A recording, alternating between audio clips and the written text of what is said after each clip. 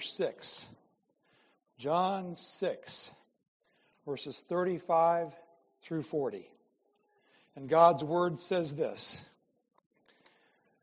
Jesus said to them, I am the bread of life. Whoever comes to me shall not hunger, and whoever believes in me shall never thirst. But I said to you that you have seen me and yet do not believe. All that the Father gives me will come to me, and whoever comes to me I will never cast out. For I have come down from heaven, not to do my own will, but the will of him who sent me. And this is the will of him who sent me, that I should lose nothing of all that he has given me, but raise it up on the last day. For this is the will of my Father, that everyone who looks on the Son and believes in him should have eternal life, and I will raise him up on the last day. Think about that. Please be seated and let's pray.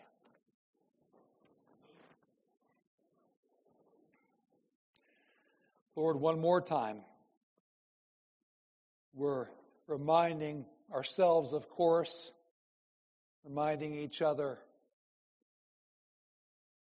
that nothing good can come of this sermon, this portion of our worship service, without your Holy Spirit's activity in our hearts where we are.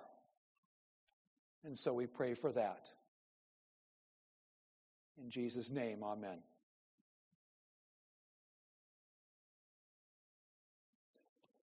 Driving in yesterday morning, had the men's group at 9 o'clock. Thought I'd hit ShopRite early. I'd gotten Costco the day before as I buy. This is another shameless plug for Labor Day at our house. Going to ShopRite to get all that great food for the Labor Day thing. And I thought I'll get there before it starts, before the men's study, and that way I can beat the traffic maybe, because I bet it's going to get busy. Did what I normally do when I hop in the car to drive somewhere, what's been my custom lately. Tuned in on my satellite radio, Jimmy Buffett's Margaritaville station. They were playing Jimmy all morning. And normally they do that at certain times. They have the Buffett buffet at this hour and this hour, and it's a whole hour of Jimmy. But they were just playing Jimmy yesterday morning. And I heard something I hadn't heard. La Bamba that switched into Guantanamera, which I love because it's about a Cuban girl. And I just listened, and it was just like easy going, Jimmy. And I walked in, I said, I wonder what that's all about. Why did they switch their format or something? Walked in, saw Claudia and Armin at the store and talked to them and a little bit, and that was kind of nice. And got my stuff and came back out to my car, hit my radio to tie it in with my sound system and all that, and it said, remembering Jimmy Buffett. And I said, oh no, something's happened. And Kirsten, the DJ, through tears, if you haven't heard yet, and I'm quickly looking and all of that. And it's not normal. Paula said to me about a month ago as I was cranking up the Jimmy Buffett at home, and she said, you're going to be sad when that old guy dies, aren't you? And I said, yes, I am. Picture a 16-year-old kid at Grandview Park Baptist School copying Jimmy Buffett lyrics and giving them to my creative writing teacher and telling her this is the best poetry ever written. I had to take a few verses out because it was a Christian school. So I quoted the ones I knew she would like and approve of. Moving then my senior year to Western Iowa. And the music in those days, I'm going to show my age here. Everybody was talking about the new Led Zeppelin album that they didn't like, In Through the Outdoor, because it was not like the old Led Zeppelin albums. And I liked it because it wasn't like the old ones. And people were talking about Neil Young's Rust Never Sleeps. And then Bob Dylan came out with You Gotta Serve Somebody. And I wasn't affected by that yet because I wasn't into Bob Dylan yet. But everybody was talking about this weird kid that moved there that liked this goofy guy named Jimmy Buffett with his Volcano album. And I go down to Pensacola to go to college. And there's Jimmy. He was born in Pascagoula and raised in Mobile. And he's singing about Biloxi and these romantic named places on the Gulf Coast. And get out of college and riding around as in my first gig as a potato chip salesman in my Frito-Lay truck. And singing along with his album, The Last Mango in Paris. And then Flora Days and those things. A few years later, married, medical crisis in our lives, and driving back at 80 miles an hour to try to get to the emergency room from Chattanooga, Tennessee to Pensacola, Florida, and stopping at a gas station. And they have those racks of cassette tapes, that you take. Takes you 2 hours to unwind them all and wrap all that cellophane off of them. And in those days, they didn't have energy drinks. They just had coffee and no-dose pills. And the album One Particular Harbor, I saw that and I bought that and just played that as loud as a 26-year-old could play it, as fast as I could drive while Paul was laying there in the seat. And we're trying to get to the hospital. And it just, all of my life, if there's been one soundtrack that's predominant in my life, it's that. And you go, well, what are people saying? What are people saying? Go online, read some tributes. Maybe there's some fellow people kind of like you that were affected by this. And you go to the wrong websites and you read people say, well, he raised money for so-and-so. He was this. Good riddance. Glad he's gone. He was a waste. I bet and you just go, wait a minute. Wait a minute. And am I ever guilty of this too? Almost celebrating the death of somebody after you've reduced them to just their politics or something. What do we do when people die? Bill Richardson died last night. Who was Bill Richardson? Oh, he had something to do with politics. Are you guys glad Bill Richardson died? Is the world a better place because Bill Richardson exited Earth and went to eternity? Well, wait, was he a Democrat or a Republican? And then I'll tell you if I'm glad or if the world's a better place. No. Ask not for whom the bell tolls. The bell tolls for you. I preached a sermon one time, and I referenced seeing somebody just looking on the internet. And this is in a galaxy, how does that go? It was long ago in a galaxy far, far away. So you don't know the players in this. And so don't even try. But preached a sermon one time, and I talked about how this person who was... they were rabble rouser. And the people posting the results posted it, I guess, as poetic justice or something. But you see an interview with this guy, and he's all fired up about something, and then later on he's dead on the street. And people are saying, good riddance. And I said, don't celebrate death. Death is a sad thing. And someone calls and says, Pastor, you missed the point. Doesn't the Bible say precious in the sight of the Lord is the death of his saints? And you're saying death's a bad thing. No, death's a good thing. Well, you missed it, buddy. You're not hearing what I'm trying to say. Isn't death our enemy? Didn't death enter the world when sin entered the world? And isn't it a sad thing when a human being that there'll never be one like them again dies? Yeah, but not a Christian. Well, I know that. I've done 50 or 60 or however many funerals in my day. Back at the big church, we had a senior pastor who was allergic to funerals, and I did the funerals. And when I knew it was a Christian or a professing Christian in somebody, I love that passage that says, blessed in the sight of the Lord is the death of his saints. But do you know what? It's still sad. Still sad. Celebrate death. We're going to get there in John, and we're going to see Jesus weeping outside of Lazarus' tomb. Jesus, who knew exactly what he was going to do, surrounded by people weeping at the death of a loved one. Shortest verse in the Bible, but certainly not the shortest in import. Jesus wept. Jesus goes into Jerusalem on Holy Week. He looks down at the city. He stops amidst all the pageantry and the pomp, and he stops and he looks down and he goes, "Oh, Jerusalem, Jerusalem, I wish I could gather you under me like a mother hen gathers her chicks under her." Jesus is walking up the hill, carrying that cross up there, not just to physically die himself after all of the torture and everything, but to bear the wrath of God on himself for the sins of his people. And he's carrying it, and the women are walking behind weeping for him. And he stops that and he says, "Don't weep for me. You weep for yourselves."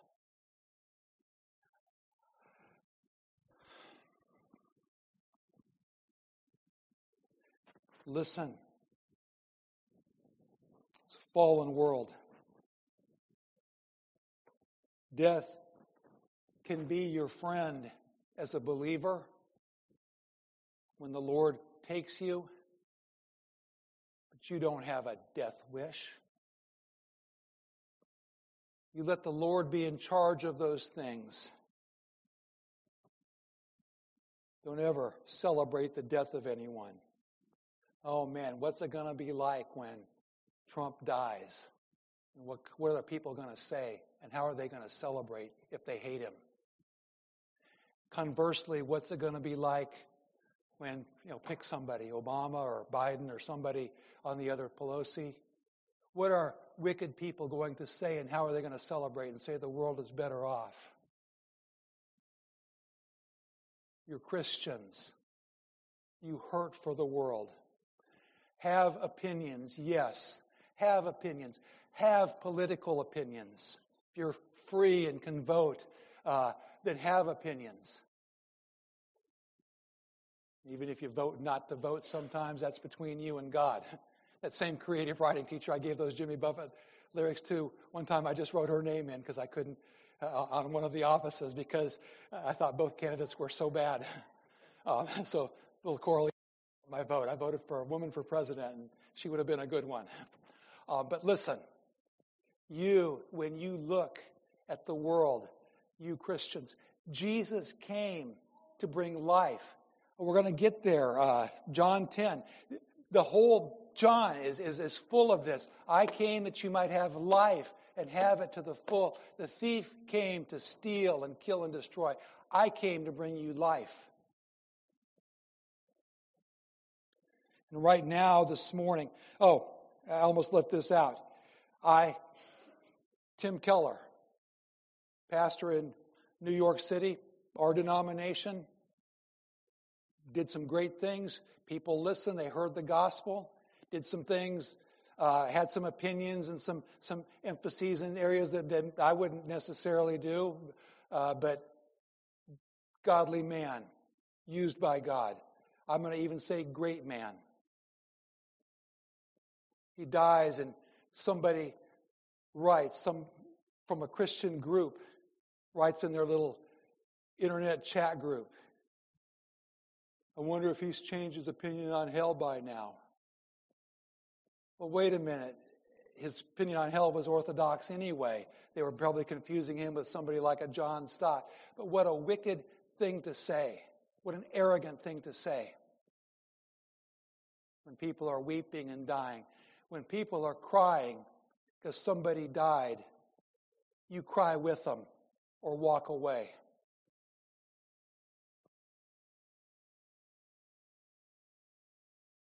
I know we can't take on ourselves the emotional weight of every death we hear about. You can't take on the grief of every single family who lost someone in that Hawaii fire. You don't have the capacity. People publish the statistics of this weekend, so many people were shot in this major city and killed. And they're not doing it to celebrate. They're doing it, I think, to point out that there's trouble and that these are lives, but other people can look at that, and they do, and they say, I'm now desensitized. All that tells me is don't go to that particular city. That's what we say.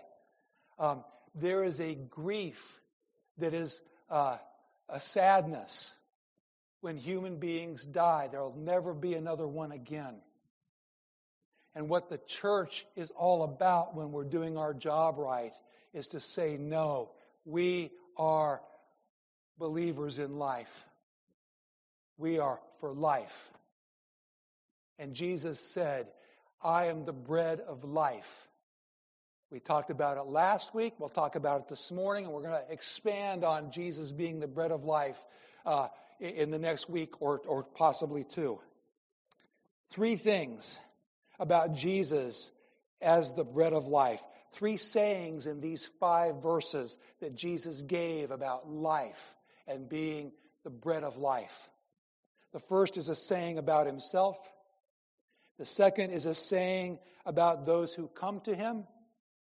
And the third is a saying about God the Father's will regarding him and those who come to him. The first saying of Jesus about himself, it's in verse 35. Jesus said to them, I am the bread of life. Whoever comes to me shall not hunger, and whoever believes in me shall never thirst. There is one appointed food for the souls of everyone who receives Christ. One appointed food. Just like back in the days of manna. Go get your manna. Well, what's on the side? Is there a salad? Is there a dessert? What can I order along with this manna to garnish it up? No, you get manna and it's good. You get as much manna as you need every day. There's one food and only one for the Christian. Jesus Christ is the bread of life.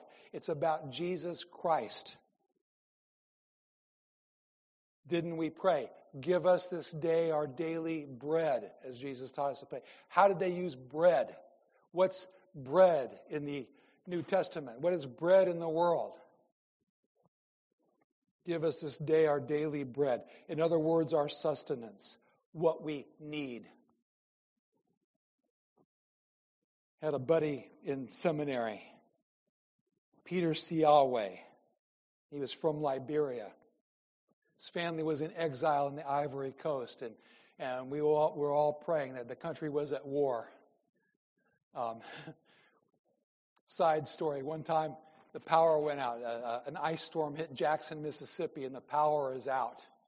And lo and behold, our little unit of units, 5 or 6 of us, were the only ones, whether it's the main campus or the campus housing, that had power. So we were having people come stay in our house and all that, people with their kids. We had a full house while they were working to get the power back on.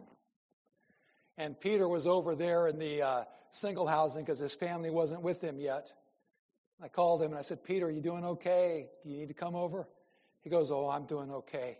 He says, but I feel bad for these American students. He says, the college brought food out because it was going to go bad, and so they brought it out to thaw it out. And he says, and the students are complaining about the food the college gave them. He said, in my village, the soldiers came to town and shut off the power, and it's been off for the last 3 years. One time, we would ask Peter to come over for meals, and a lot of times he would come. Sometimes he would say no, and I thought, well, maybe he's just trying to be in solidarity with his wife and kids, or maybe, I don't know. But I asked him one time, Peter, Paul's a pretty good cook. You're missing out on a good meal, my favorite meal tonight. Why won't you come? He says, in my country we have a saying, if you eat rice during the day you don't eat again. Give us this day our daily rice, apparently. But rice is the substance, the daily bread. You have enough to eat, you eat. And Jesus said, I am the bread of life. I'm the bread of life. I am enough. Not only that, I am more than enough. We're going to get to this later on about the rich food that Isaiah talks about. But Jesus is the bread of life.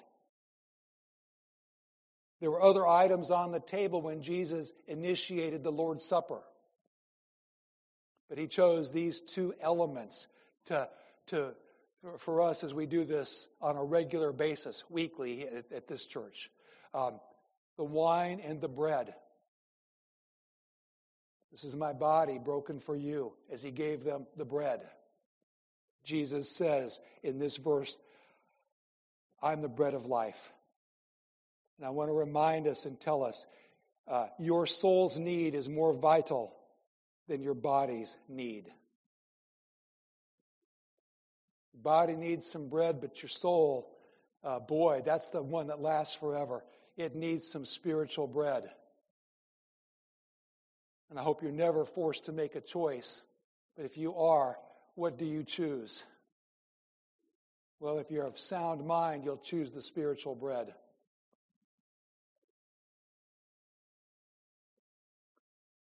It's the food for everyone. When I read this, I emphasized the whoever part.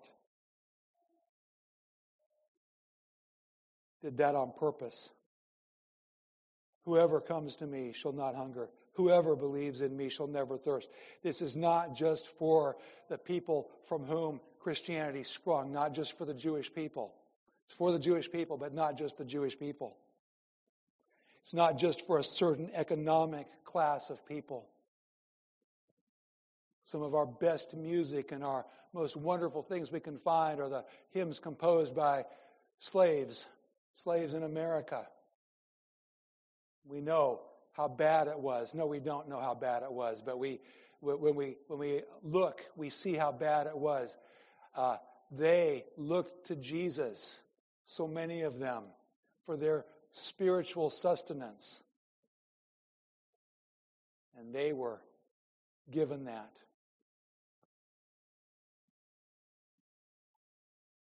People from upper echelons of society realized that they might have been rich, but they were poor. They also looked to Jesus for their spiritual sustenance. And there was a place at God's table for them also. Both sexes, not just a man thing or a woman thing, but for all people. Yeah, I say this verse, I can't help. I get on this topic, and there's one verse that comes to the forefront of my mind that should probably come to yours, or probably does come to yours. In Christ, there's no male or female, no Greek or Jew, no bond or free. All the categories. Whoever.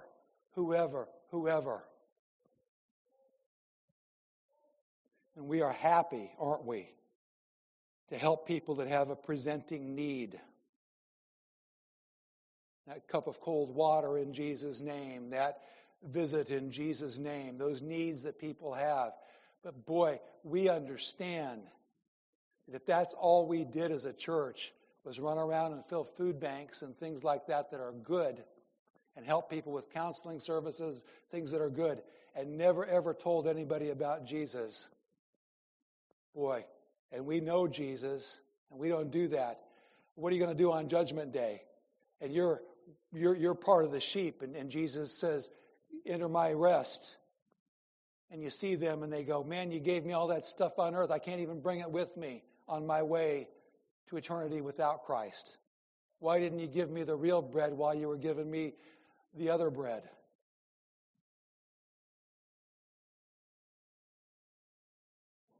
Our thoughts as we contemplate a passage like this, if we are Christians, must be, how can I properly present to people that what they really need is Christ alone? And that's what Jesus said about himself in these 5 verses. What did he say about those who come to him? You should love this. If you're somebody who's kind of timidly tiptoed in and you said, okay, I'll be a Christian, but if God ever finds this out about me, He's going to kick me out. Let this reassure you. What did He say? Verse 37.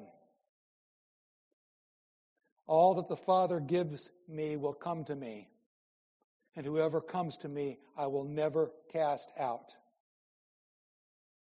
All that the Father gives me will come to me, and whoever comes to me, I'll never cast them out. First of all, what does it mean to come to Christ? We talk in our language, we're going to have a real, boss will call everybody in. He goes, all right, guys, it's been slack around here, and we're going to have a real come to Jesus meeting right now. Come to Jesus meeting. You've heard that phrase. Well, he's meaning like a serious meeting. But that's not what coming to Jesus means biblically.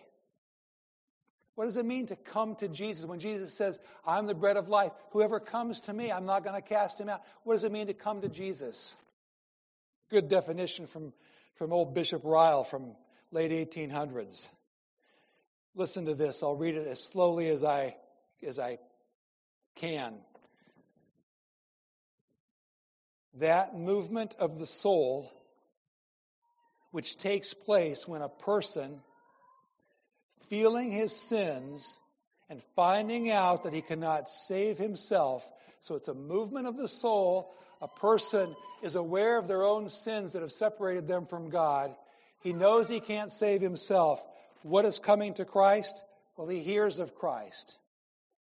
He applies to Christ. Old way of saying, but we would say in ours, he fills out an application. God, please take me, whatever. Applies to Christ. He hears about Christ. He comes to Christ. He makes his application. He applies to Christ. He trusts in Christ. He lays hold on Christ and leans all his weight on Christ for salvation. When this happens, a person is said in Scripture language to come to Christ. That's coming to Christ. So it's not some flippant, I think I'll try church for a couple weeks, or I think I'll,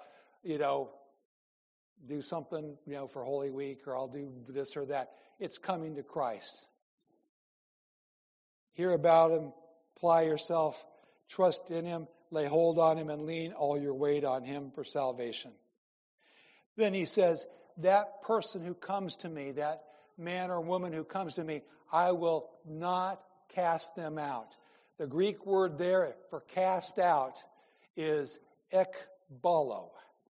Ekbalo. And this is a variation of that phrase. Ekbalo. Ek means out of. When I was trying to learn Greek in seminary, the way I remembered Greek, which is from or out of. It can be from or out of. I thought of one of my older two kids when you gave them something they didn't like, and they went, ek. Spit it out. Ek, out of. That was my memory clue. Balo was easier to remember as a memory clue. Balo is I throw, I cast, or I put. And so balo, I throw a ball. That was my memory clue. Probably a lot of others. I'm not no genius here. I'm a Jimmy Buffett fan, remember? So I'm not a genius. Actually, sorry, Jimmy.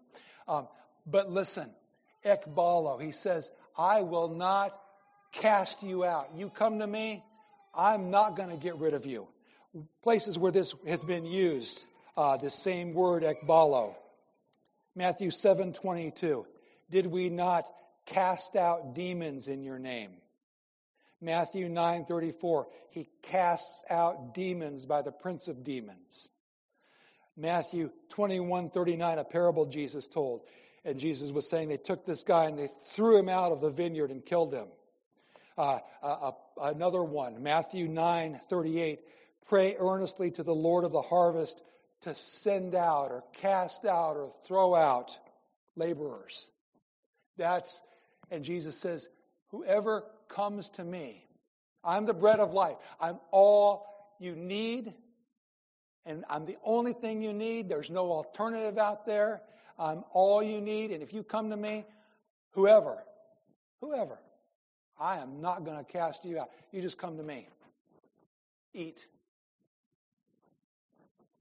God will not say ick and throw you out. Went up to check the mailbox, and during certain times of the day in front of our road, it's busy. Sometimes it's like so quiet. And so go up to the hill, and rather than go out into the road to get the mail, well, somebody comes flying around that corner, and somebody's coming this way. I'm going to have to dive over the guardrail or something. So yeah, I kind of hang on to the post on those times, lean around and pull the mail and get it out. Well, I have my hand on the mailbox.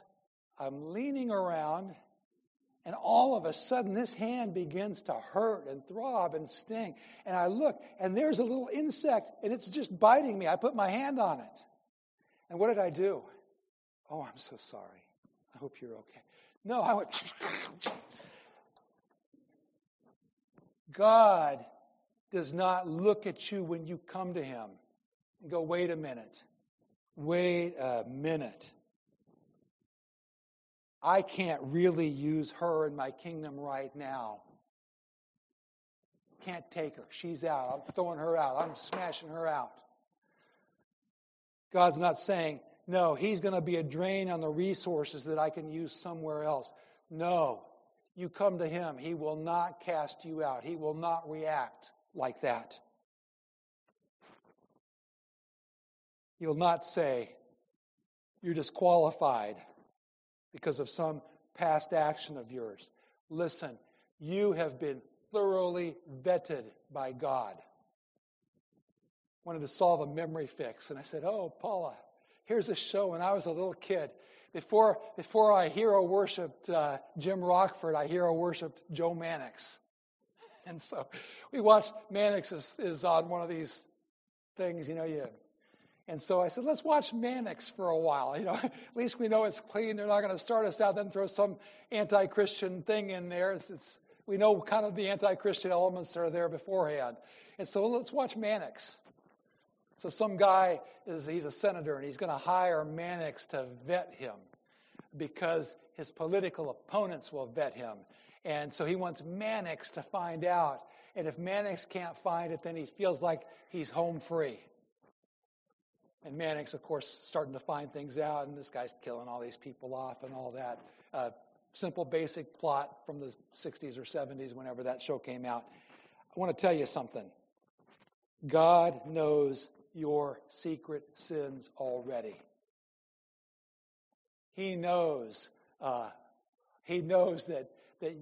he can equip you and what great things he can do for kingdom. He knows the walk and talk that he'll have with you, but he also knows that in your flesh you can't be counted on.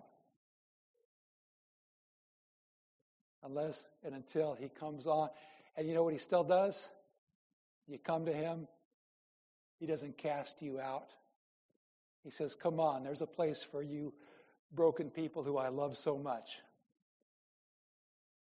If you come to Christ, he won't cast you out. What's he going to do? He's going to do these 4 things. He's going to receive you graciously. He's going to pardon you freely. He's going to place you in the family of his dear children who he loves. And he's going to give you everlasting life. And so, here's a hot tip. Eat this bread. Finally, a saying of Christ about God the Father's will, verses 39 and 40. And this is the will of him who sent me, that I should lose nothing of all that he's given me, but raise it up on the last day. For this is the will of my Father, that everyone who looks on the Son and believes in him should have eternal life. And I will raise him up on the last day. That's the will of the Father who sent Jesus. That he doesn't lose anyone. That everyone who looks on him lives. We'll revisit where we were maybe 2 months ago in John. And then we'll get to our concluding point. But thinking of looking and live. Whoever looks on me, whoever looks on the Son and believes in him will have eternal life. And this is a throwback. We're taking this in chunks at a time. If you just sat down and read John, you'd say, 2 minutes ago I read this. John 3:14 through 16. And as Moses lifted up the serpent in the wilderness, so must the Son of Man be lifted up, that whoever believes in him may have eternal life. And I'm just saying, look and live. Look and live. Look and live. Jesus Christ. That's how you live.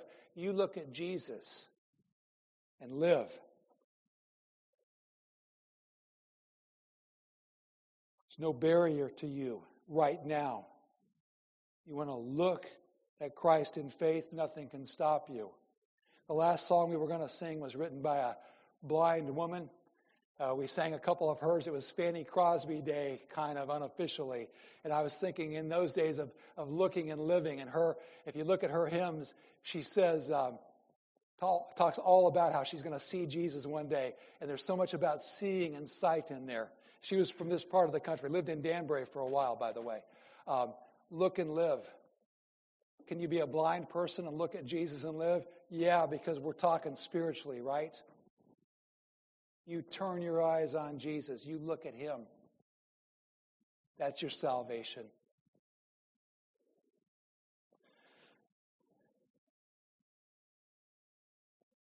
There's no barrier to you.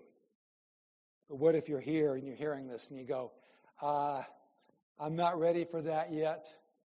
I'm not going to look at and live right now. I don't quite believe you. I hear you and I understand the words you're saying, but I'm not quite sure. Can you do this sometime in the future? The answer is yes. Now, I grew up in a tradition. I was in a lot of manipulative church services, to a lot of them. The sermon part, I was thinking back on it. The music leading up in all these services was good. The preaching was really good, but it was the invitation, the every head bowed, every eye closed, no one looking around part, where things got a little unbiblical in my mind. And I remember somebody saying, listen, you feel a little tug on your heart right now, and you don't respond, this could be your last chance. The Holy Spirit may never visit you again, may never call you again. You better, if you got a little tug, you better come. Some of you heard the third time I got immersed, baptized in believers' baptism. It was every head bowed, every eye closed, no one looking around. And this guy was tricky. And he said, if you know that you're trusting in Christ for salvation, raise your hand. And you know, I always followed the rules. Even though I was a Jimmy Buffett fan, I followed those rules. I didn't look around. I closed my eyes. I didn't peek and see who was doing what. But I could hear the rustling of all these arms going up. And of course I raised mine. Then he says, if you know that you're trusting in Christ, keep your hand up. I didn't hear, he didn't say plug my ears. I didn't hear anybody's hand go down. My hand didn't go down. But then he starts saying, if you know that you know that you know. And I said, oh, if he asks me one more time, if I know that I know that I know that I know that I'm a Christian, I might not be. And sure enough, he went there. And then if your hand was up that you didn't know 4 times, you better come forward or that's it for you, potentially. I go forward, they take me to a room, I pray a sinner's prayer. They say, all right, your baptisms before didn't count. Now you got to get baptized again. And I got baptized again, and then people came up and they told me how they'd been praying for me all the time and all that stuff. And it's like, I'm telling you this. The moment you look at Christ, the moment you trust in Christ alone for your salvation, whether it's this morning or whether it's 3 months from now and the Holy Spirit puts more verses and scriptures and you think about things, some people, it takes that time. What did I write before I get way off track here? What if a few months or even years from now you're in a desperate state? All the idols you have tried have left you down. And you remember back to autumn of 23, and that pastor at that Christ the Shepherd church said, look at and live, look at Jesus and live.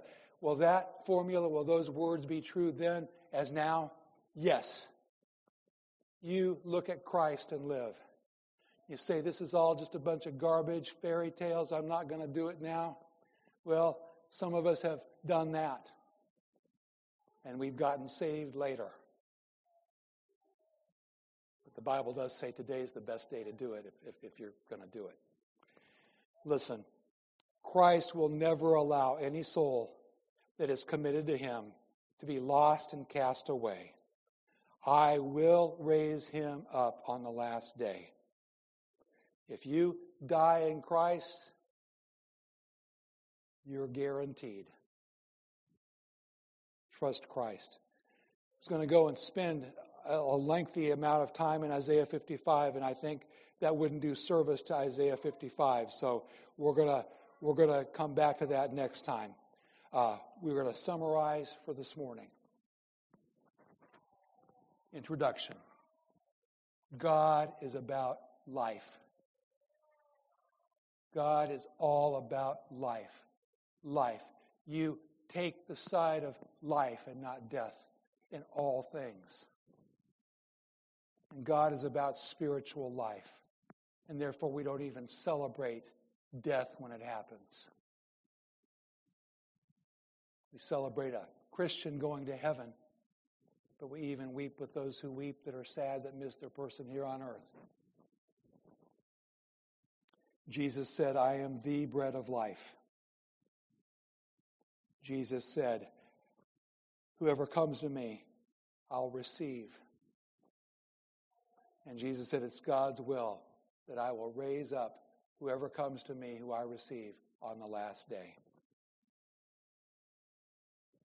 We're going to pray. We're going to go to the Lord's table. We're going to sing that last song about how sweet and awesome is the place. And if you can remember this when we get to that song, that verse 5, just the beckoning and the calling and the praying that God brings people into his kingdom. Let that sweep over you and control your emotions even when we get there. Let's do this in between till we get there. Let's pray. Lord, thank you so much for Jesus, the bread of life. We thank you for the saving work that you've done in so many people. People who were starving. People with bloated spiritual bellies. People that were on the verge of death. And we thank you for the life-giving salvation that came through Jesus Christ. And it's him who we honor.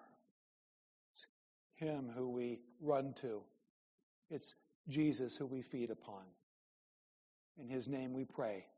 Amen.